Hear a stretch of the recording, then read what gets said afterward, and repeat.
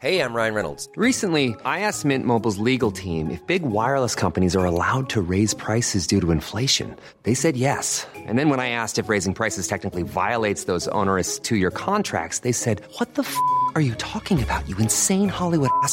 So to recap, we're cutting the price of Mint Unlimited from $30 a month to just $15 a month. Give it a try at mintmobile.com/switch. $45 up front for 3 months plus taxes and fees. Promo rate for new customers for limited time. Unlimited more than 40 gigabytes per month. Slows full terms at mintmobile.com.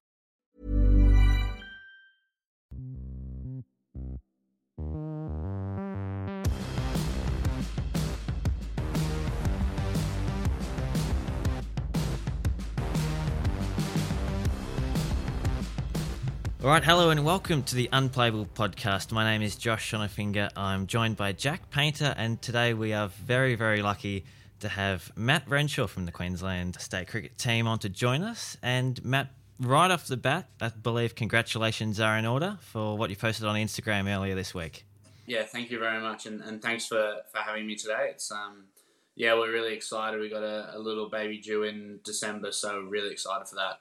And talk us through, that's obviously contributed to the move back to the heat. You must be excited about that and to get to spend time with family and friends around the time of the birth of your first child. Yeah, definitely. Really, really grateful for the Adelaide Strikers and what they were able to do for us. Obviously, it's a tough time with when it's due, and being able to be home around that time and still managing to play some cricket was probably the big decision for us. Really, really happy with how it's all gone, and it's just very fortunate to be able to come back to the heat now, and then a couple more years after that. Talk us through your winter for Somerset. Matt, you've dominated there. You've got 3 centuries, 2 50s, and 6 wickets, believe it or not. So you must head into the summer with a lot of confidence for Queensland. Yeah, it was a really enjoyable summer over there. Playing a lot of cricket is always good. Sometimes it can be a little tough on the body, but being able to play a lot of Red Bull games over there was really a real blessing for us to be able to play some cricket. I know it's a lot better than standing in the cold doing running sessions and all that sort of thing. So being able to challenge myself against some of the best bowlers in England and the conditions there, learning about different conditions, learning about the ball. Probably the highlight was facing Simon Harmer at Essex in their notoriously spin-friendly conditions, being able to bat for a long time against him and play that challenge. I really enjoyed that. And we've noticed you've spent some time back up the order as well as an opener. Is that sort of where you see yourself heading long-term, or are you happy with the middle order? I'm not too fussed, really. I know when I was speaking to Somerset before I'd signed, it was sort of where do you want me to bat? And to be honest, any game I go in, I'm not fussed about where I'm batting. I just try and look at the opportunity and the challenge that's going to be there. They needed an opener, so it sort of fit me to go back up the top. But it was a little bit strange at the start, having not opened for a couple of years in high form cricket, but I enjoyed it. I enjoyed the challenge of facing the new ball, especially early in April when there was a few little sticky green wickets that were always a bit challenging, and you knew that the ball might have your name on it. But that's the great part of opening, is having that challenge. You're obviously right back on the fringes of the Aussie squad now, especially with the A tour to Sri Lanka. You're included in the squad for the Pakistan Limited Overs Series. Where do you sort of see the opportunity there for yourself? Is it opening, or is it in the middle order, or is it just whatever chance comes up that might present itself in the future? Yeah, I think over the last couple of years, having batted in that middle order for Queensland and being quite successful, I feel like I can sort of fit in the side at any point. I know that if I bat in the middle order, I'm quite strong against spin, and if I'm opening the batting, I can deal with the new ball as well. So I'm not really too fussed about where I bat. That's what I think a lot of us at Queensland, we've got our top 5 all open the batting, so it's only 2 get to do it. When you've got Marnus at 3, he's always going to take that spot. So we're all just fitting in around, and we're not too fussed about where we're batting. It's more just trying to score runs and win games for Queensland. look at when we won the Shield a couple of years ago. I think all of us had scored 100 at one point in the year, and we're all batting really well as a group. So that's probably the most important thing. All the other stuff takes care of itself if you're winning games and the team's going really well. And have you been given any indication on what your role with the Heat might be? I mean, Khawaja and yourself are the two big inclusions. Will you be up the top, somewhere in the middle, or a bit of both, maybe? Yeah, I think a little bit of both. We've obviously fortunate to have a couple of really good overseas signings, so you expect sort of one of them to be opening, one of them to be in the middle order, and one of them to be in the middle lower order. So it sort of fits in there depending on the game situation, but hopefully in that sort of 3 or 4 role.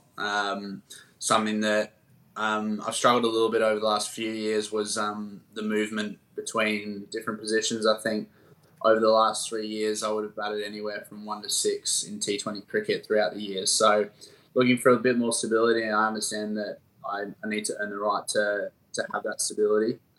But I feel like my game at the moment in T20 cricket and one-day cricket especially is sort of growing, and being in that number 4 role for Queensland and number 3 role for Queensland has been really enjoyable for the challenge for me.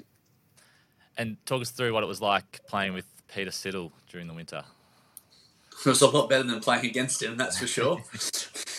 Yeah, he's an incredible performer. He's 39 years old or something like that, and he's still bowling 130 plus, nipping it around, nicking blokes off.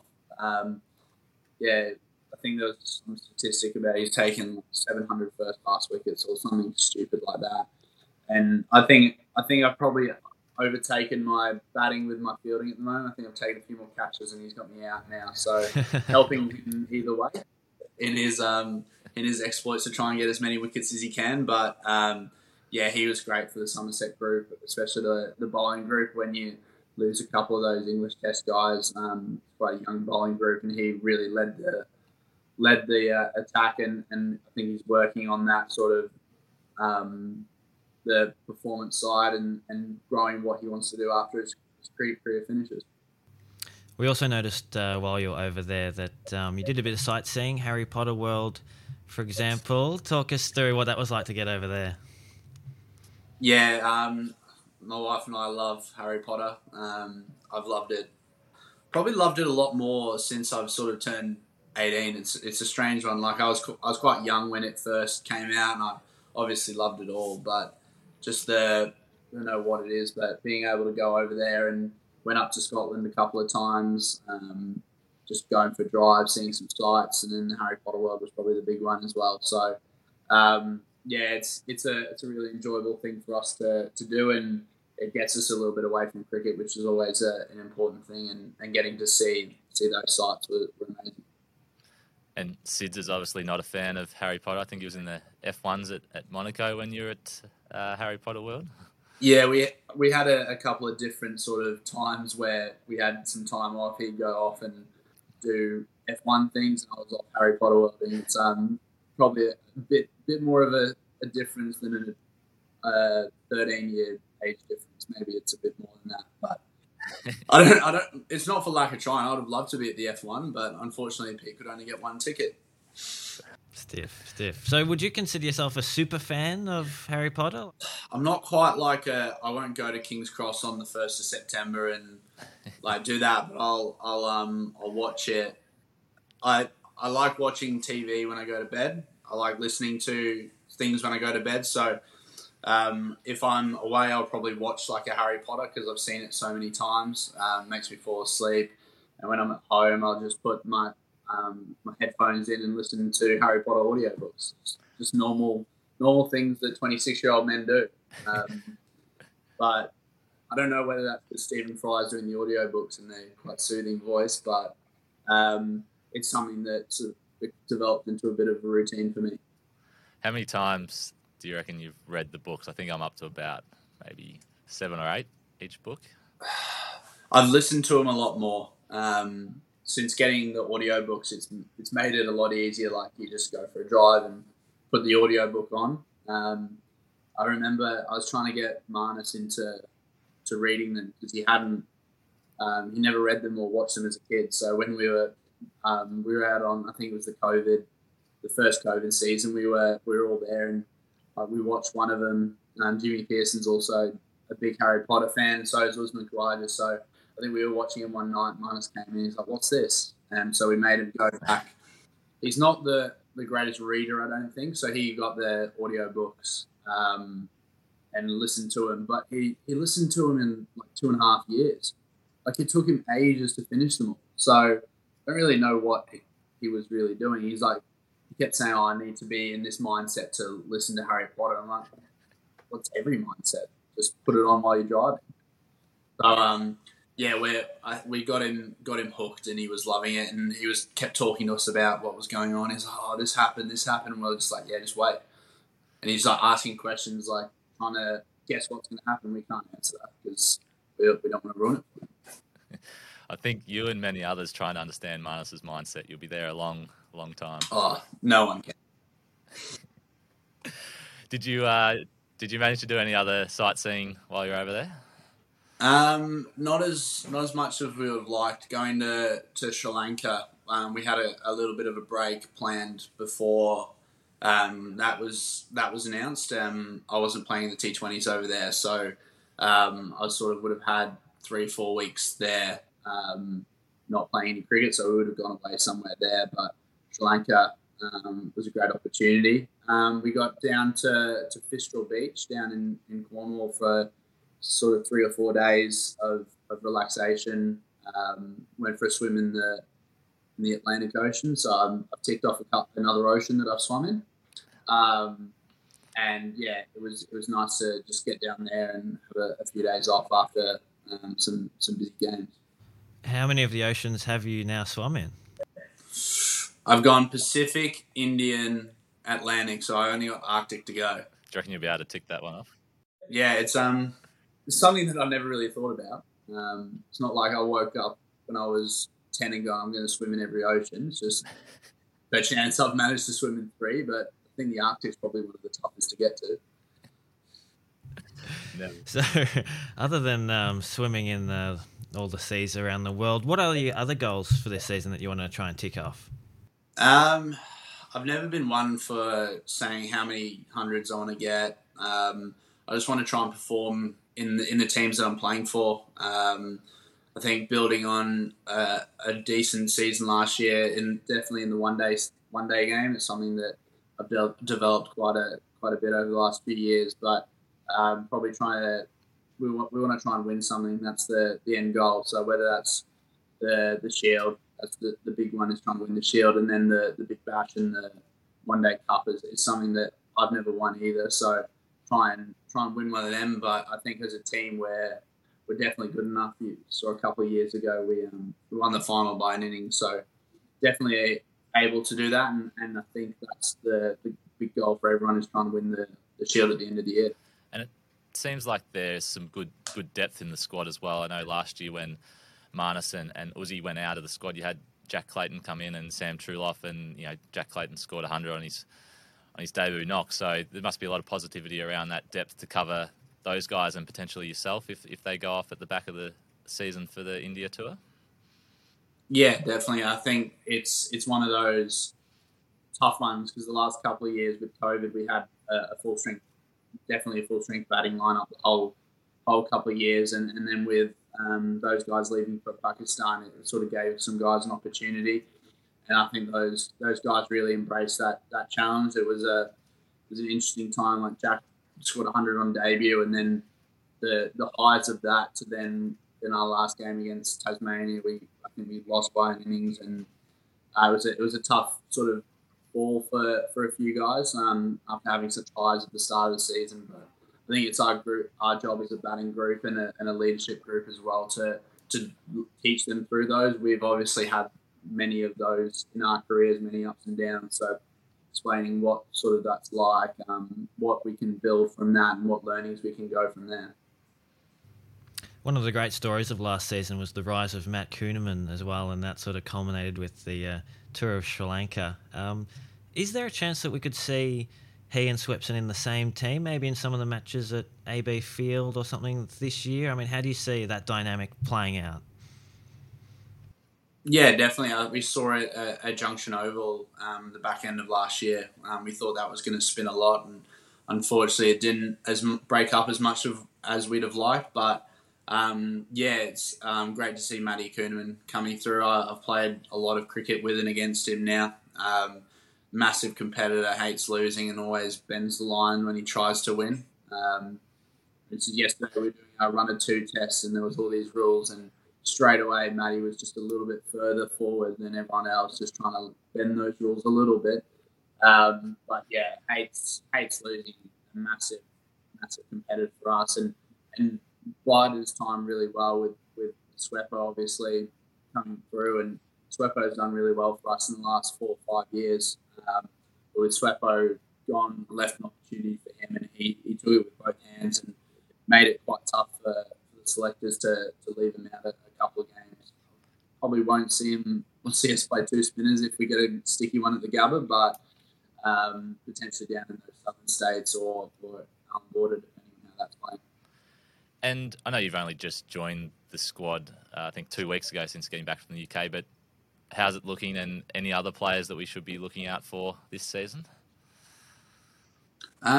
Yes, it's obviously really enjoyable being back with Queensland. It's something that you can't really explain when you go away. It's like that Queensland culture, everyone's sort of with each other, whether that's literally or metaphorically. We always feel like we're going out as a group, ready to take on anyone. I think I trained once and no one was really there. But I think Bryce Treat's someone I'm really excited for. Had a really good year a couple of years ago, and then last year struggled a little bit, but he's one of those guys that he's scored 100 in Australia A cricket already. He's got a big future, and he does such a good job for us in the Queensland batting line. He sort of doesn't take the plaudits that some of the other guys do, the Marnus, the Uzi, that sort of thing. So he does a really great job for us, and he's so vital for our team. When he's going well, it sort of gives us guys in that middle order a bit of a break, and we know that he's doing a great job for us. So after last season, looking ahead to the coming season, what do you reckon would be a successful season for the Bulls? Is it all about titles, or is there something else that would sort of satisfy the group? No, it's probably all about titles. I think we've won 2 Shields in the last 6 years, so we know that we're there or thereabouts. Last year we lost a couple of guys for the Pakistan tour. We lost a couple of guys through injury. Our bowling attack was probably a little bit depleted by the end of the year with injuries and with guys going to Pakistan. So I think if everyone can stay fit and healthy, and all the batters can be performing, then I don't see that us winning the Shield is too far out of reach. I think we were close to making the final last year until right to the end. So we didn't really have a great year last year, and we managed to push on that. We were close to making the one-day final, so I definitely think if we can try and make both finals, then that's a successful year, and you want to try and get silverware in the case as well. Someone who did have a great year last season was Gurinder Sandhu, and he's earned himself a Queensland Bulls contract for this season. But how do you fit him in alongside Mark Stecky and Michael Neese? You got Xavier Bartlett there and James Baisley as well. It's going to be tough to play all those quicks in the same side. Yeah, unfortunately, I'm not a selector, so I don't have to worry too much about that. He had a really great year for us coming in. Took a little bit of a gamble a few years ago to move up to Queensland, and with nothing really. But he's great around the group. He's great with his knowledge. He's obviously played a lot of cricket now, and sort of he knows his strengths as well. I think that's something he's really sure of himself, and he knows what he needs to do. So it was great for us to come in and do so well. Hat-trick in one of the one-dayers as well. So you put a lot of pressure on those sort of frontline bowlers if they came back. So it's going to be interesting to see what happens with selection. Surely you've just got to have him in for the potential of getting a hat trick. I've never seen someone take so many hat tricks. Yeah, I don't know what it is. just seems to always get 3 wickets in a row. And what about your bowling, Matt? Any new deliveries or anything we should be aware of for the upcoming summer? No new deliveries. Changed my action a little bit over in England, working on some stuff when I finally managed to get a bowl. When Pete waited 140 overs for me to bowl, and I took 3 for in 5 overs. I sort of let him know that I did bowl off spin a few times during that 140 overs, and I think he was just a bit sick of me talking to him about me bowling, that he just brought me on. And unfortunately for him, I got 3 wickets in 5 overs, and then I had to bowl a bit more. But no, I haven't. I've changed my action, but Usman Khawaja always hates when I try and change things. So I need to bowl at him to get his seal of approval with this new action. But if not, I'll go back to what was sort of working as well. But yeah, I think last year in Townsville, I was bowling, and Jimmy Pearson came up to me and was like, "Oh, I think you should try and come up and over it more," whereas I normally just fire it in and see what happens with the ball. Uzi took me off after that over, and I didn't bowl again for the next day. So we probably needed a bit more communication between the 3 of us, but that hurt me a lot not bowling as much. So I'll have to get his seal of approval, but if not, I'll just be doing what I need to do. But with you and Marnus taking all the overs, there's going to be no room left for anyone else, is there? Probably Marnus takes more overs than me. I'm now in double figures of wickets, though, so I can sort of say that I'm more of a bowler now. I think I was on 4 wickets at one point and sort of part-timer. Now I feel like a bit more of a bowling part-time. AB Field under lights, first game of the season for Queensland. That must be exciting to play there under lights in the sort of redeveloped precinct there. Yeah, definitely. I've been down a couple of times now. There was a couple of the Premier Cricket T20 match competition going on, so watched a few of them. The lights look unbelievable. Looks like really bright, really great for cricket. The new precinct looks amazing. It's got a lot more seating. It's a lot more fan-friendly. So I only realised yesterday that it was a day-night of that first game. So I think we're really excited to get the season underway there in front of hopefully a decent crowd at AB Field. I feel we always get a better crowd at AB than the Gabba. I don't know why, probably logistical reasons, but yeah, it'd be nice to see a few people stroll in after work and after school, and just being able to come watch some high quality cricket. Did you get to play any games in that new T20 competition? No, I just got home from England just before that weekend, so I didn't get to play any. I would have played if we made the finals, but unfortunately we just missed out, probably due to rain and some results not going our way. So if you are listening and you are in Brisbane, get down to AB Field for the Bulls opening match of the season to kick off the Marsh Cup. Now, Matt, this coming week on cricket.com.au, we're running a series called Kit Week, where we look at the greatest cricket bats of all time. So we want to know what was your first ever bat and what's your all-time favourite? My first ever bat was a Gun and Moore purist. I grew up in Sheffield in England, and Michael Vaughan was there. So I think Dad had gone down to the shop and got me the full set of head to toe, arm guard, chest guard, everything that a 6-year-old really needs. And I think I've still got that bat somewhere in Mum and Dad's house. And my favourite one was Gray Nichols Phoenix. Every time Gray Nichols put something up, and they always go, "Oh, what was your favourite bat? What retro bat would you want?" It's always a Gray Nichols Phoenix. I had it was my second bat, and fortunately, I broke a bat a couple of years ago, and I was down at the factory, and I was just going through all the stickers, and I saw the Phoenix ones. I was like, "Guys, can you please put this broken one with the Phoenix stickers?" So they got the purple grip, the purple stickers, just absolutely pure. I've got that in my room, just sort of sitting there. It's my sort of shadow batting bat. But yeah, it's always for me that I keep trying to get them to bring it back, but they go down other avenues. So I do have a Predator on the go at the moment that I got over in England, which is also another. That's sort of my era of like retro bats. I know some people like Dyna Drive, the Scoop, that sort of thing, but the Predator Fusion, Phoenix are the three for me that I just love. Nice. Do you have fresh stickers for this season, or is it like the same design you've been rocking? Yeah, no, new stickers this year. They're called the Nova. Similar to the stickers I had last year. It's just sort of changed a little bit, but I know a few of the other guys have a couple more different style stickers that look quite nice. But for me, I sort of like a nice, simple design on them on my stickers. Awesome. Thank you, Matt, so much for joining us on the Unplayable podcast. All the best for this season. And yeah, good luck for the Heat and the Bulls.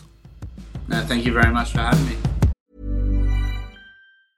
A lot can happen in 3 years, like a chatbot may be your new best friend. But what won't change? Needing health insurance. United Healthcare Tri-Term Medical Plans, underwritten by Golden Rule Insurance Company, offer flexible, budget-friendly coverage that lasts nearly 3 years in some states. Learn more at uh1.com. Quality sleep is essential. That's why the Sleep Number Smart Bed is designed for your ever-evolving sleep needs. Need a bed that's firmer or softer on either side? Helps you sleep at a comfortable temperature? Sleep Number Smart Beds let you individualize your comfort, so you sleep better together. J.D. Power ranks Sleep Number number 1 in customer satisfaction with mattresses purchased in-store. And now, save 50% on the Sleep Number Limited Edition Smart Bed for a limited time. For J.D. Power 2023 award information, visit jdpower.com/awards. Only at a Sleep Number store or sleepnumber.com.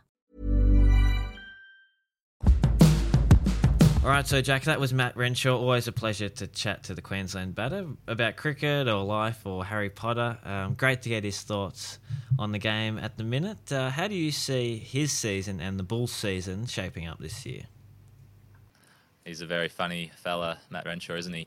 But the Bulls, yeah, they'll be in a strong position, I think, for this season, especially for the first half when they've got their big guns in Marnus and Usman Khawaja around for the first 4 games, I think, until they have to join the test squad for the series opener against the West Indies in Perth on November 30. But they've got some depth there as well with Jack Clayton and Sam Truloff coming in and performing strongly last year. So I think they'll be around the mark throughout the whole season and potentially, pushing for that place in the top 2 and qualifying for the final.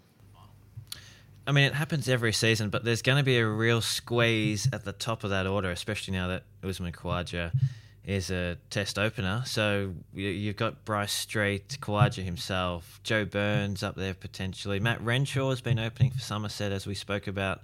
And I'm sure there's probably one more I'm forgetting. But how does that all work in the first few rounds when everyone's available? Well, it's 4 genuine openers, isn't it? They've got Street, Burns, as you mentioned, as well as Khawaja, who did open for Queensland in the Shield game after he came back in the Ashes. So, and Renshaw as well, who started his career as an opener.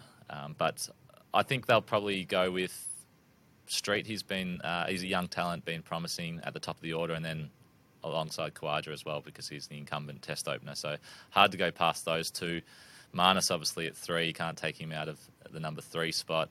And then it's either between Burns and Renshaw if they want to play them both together. They've also got Sam Heazlett there as well. Jimmy Pearson they've got to fit in. So there is a real squeeze all the way down the order, but I think that's a good sign for Queensland and the depth they've got in the squad, and obviously a good problem to have for selectors. Definitely. One thing we tried to sort of get out of Matt there, but we couldn't quite, was that the opening position for the Australian Test team in a year or 2 or maybe 3 is going to become a real question, because we've got Khawaja, who is 35, and David Warner, who's also 35. So they don't have all that much longer left in their Test careers, and you would think that would be a logical way to go if you're trying to figure out how to get back into that Test team. Well, that is the spot that's going to open up, isn't it? And he's right on the fringes there. He was, standby for the Pakistan Test tour. He was brought into that ODI squad on the same tour after, a couple of COVID cases to a few players. Played in Sri Lanka in the A tour performed strongly for Somerset in English conditions where the Ashes are going to be next summer, 300s, I think. So, he's right around the mark, and it's just unfortunate for him that he's got the Australian opener, the incumbent one, in his side and as captain for Queensland. So, as he said, he's happy to bat anywhere, and I think that's what all players will say. But I don't think a spot is potentially going to open up in the Aussie middle order anytime soon, especially with Trav Head doing so well in home conditions and Cam Green just dominating. So I think opening is where he'll probably be able to force his way back in if he stays in strong form for over the next few seasons. And it won't be easy to get a game for the Bulls if you're quick either. I mean, look at these names here: Wildermuth, Bartlett, Baisley, Edwards, Guthrie's come in from WA. Sandhu's got a full-time contract. Richardson's come over from South Australia, and Michael Neser and Mark Steckity are, of course, on the cusp of Australian selection as well. So, I mean, there's a lot of names there to fit into what's probably 3 or 4 positions in any given team. And we're forgetting Mitch Swepson and Matt Kuhneman as well, who potentially could play as well, so that would leave one less spot for the quicks. But we forgot to mention Swepson earlier, who will probably benefit this season from relaxed bubbles. He'll, after 2 years touring with the Aussie side, he'll probably get a full season under his belt for Queensland to sort of catapult in, or at least full half season until the end of the Big Bash to catapult into that India tour. But they're another good problem to have with the quicks. You'd have to imagine hard to go past Steckity and Neser, considering they're in that group of 6 or 7 Aussie quicks who have been utilised in the past couple of years. And then it's just, I think, whoever's in the best form after that. Will we see Kane Richardson playing red ball cricket? He's certainly a specialist in the white ball format, but if he's putting his hand up to play red ball cricket as well, it might be hard to go past him. That's right. Adam Burnett wrote a really great article on Kane Richardson's move to the Gold Coast earlier this year. So if you do want to check it out, I'll leave a link to that article in the episode notes. And it might be a good move for him as well, because a little bit more regular white ball cricket could see him extend his international career as well. We know he's sort of always around the mark in Australia's T20 squad, and he'll be hoping to continue that well past this upcoming World Cup. Yeah, well, he's kind of the reserve bowler, isn't he, at the moment in the T20 squad, when you've got Stark, Hazelwood and Cummins there. But, he's been around that squad for a number of years and always performed strongly in Sri Lanka when he came into the side. So, you'd have to think, I'm not sure how old he is, might be early 30s. But, he's potentially got another 3 or 4 good years left in him, and he could even get to the next World Cup, T20 World Cup, which is in the US, I believe. So the Bulls, they didn't make the final of either the Marsh Sheffield Shield or the Marsh One Day Cup last year, which is a bit unusual for them. Are they going to hit back this summer? How do you see their season playing out? Well, they got ambushed in that last game, didn't they, against Tasmania at Bellerive, where that was the game Sam Rainbird took. What did he take? 15 wickets? 15 wickets? Incredible performance. Yeah, something ridiculous like that, yeah. So that cost them their season. But I think they'll be around the mark, pushing, especially in the Shield, pushing towards that top 2. They've got a strong squad, but they will be tested in the back end, the last 4 games of the season, especially when Marnus and Usman go off to India. So that will probably determine their season, how well those younger guys can come in and perform, and then they'll be relying on, Joe Burns and Bryce Street and Matt Renshaw to step up and play those match-winning knocks that we know those 2 other guys can. So that'll be the big test for them. I imagine they'll be around the mark at the halfway point when the teams break for the Big Bash, and then just remains to be seen what happens after that. All right, so let's make your bold prediction for their season. Who's going to make the most runs, and who's going to take their most wickets? Most runs. Hard to go past our man, Manny Renshaw. He's in fine form. I think he'll continue that as well. And who knows if he'll step up to opening again once, Khawaja leaves. So that would, I think, he's well suited to that position, but he likes to bat anywhere. But I think he'll probably make the most runs. And as he was discussing with this, his white ball game has come on as well. He made 159 not out perhaps against South Australia last year. So that was a fine knock, and I think he'll continue to develop that aspect of his game along with the T20 stuff for the Heat. So I think he'll be up there as the most runs, and then the most wickets. Let's go for Mitch Swepson. He'd be hungry to perform for Queensland after missing a lot of games for the Bulls over the past 2 years. So I think we'll see him in fine form in preparation for that India tour. Love it. Those leg spinners are always up the top of those wicket takers charts. So let's hope that continues. Good stuff, Jack. Thanks for joining me on this state preview, and we'll catch you on the next one. Thank you, Josh. Chat to you next time.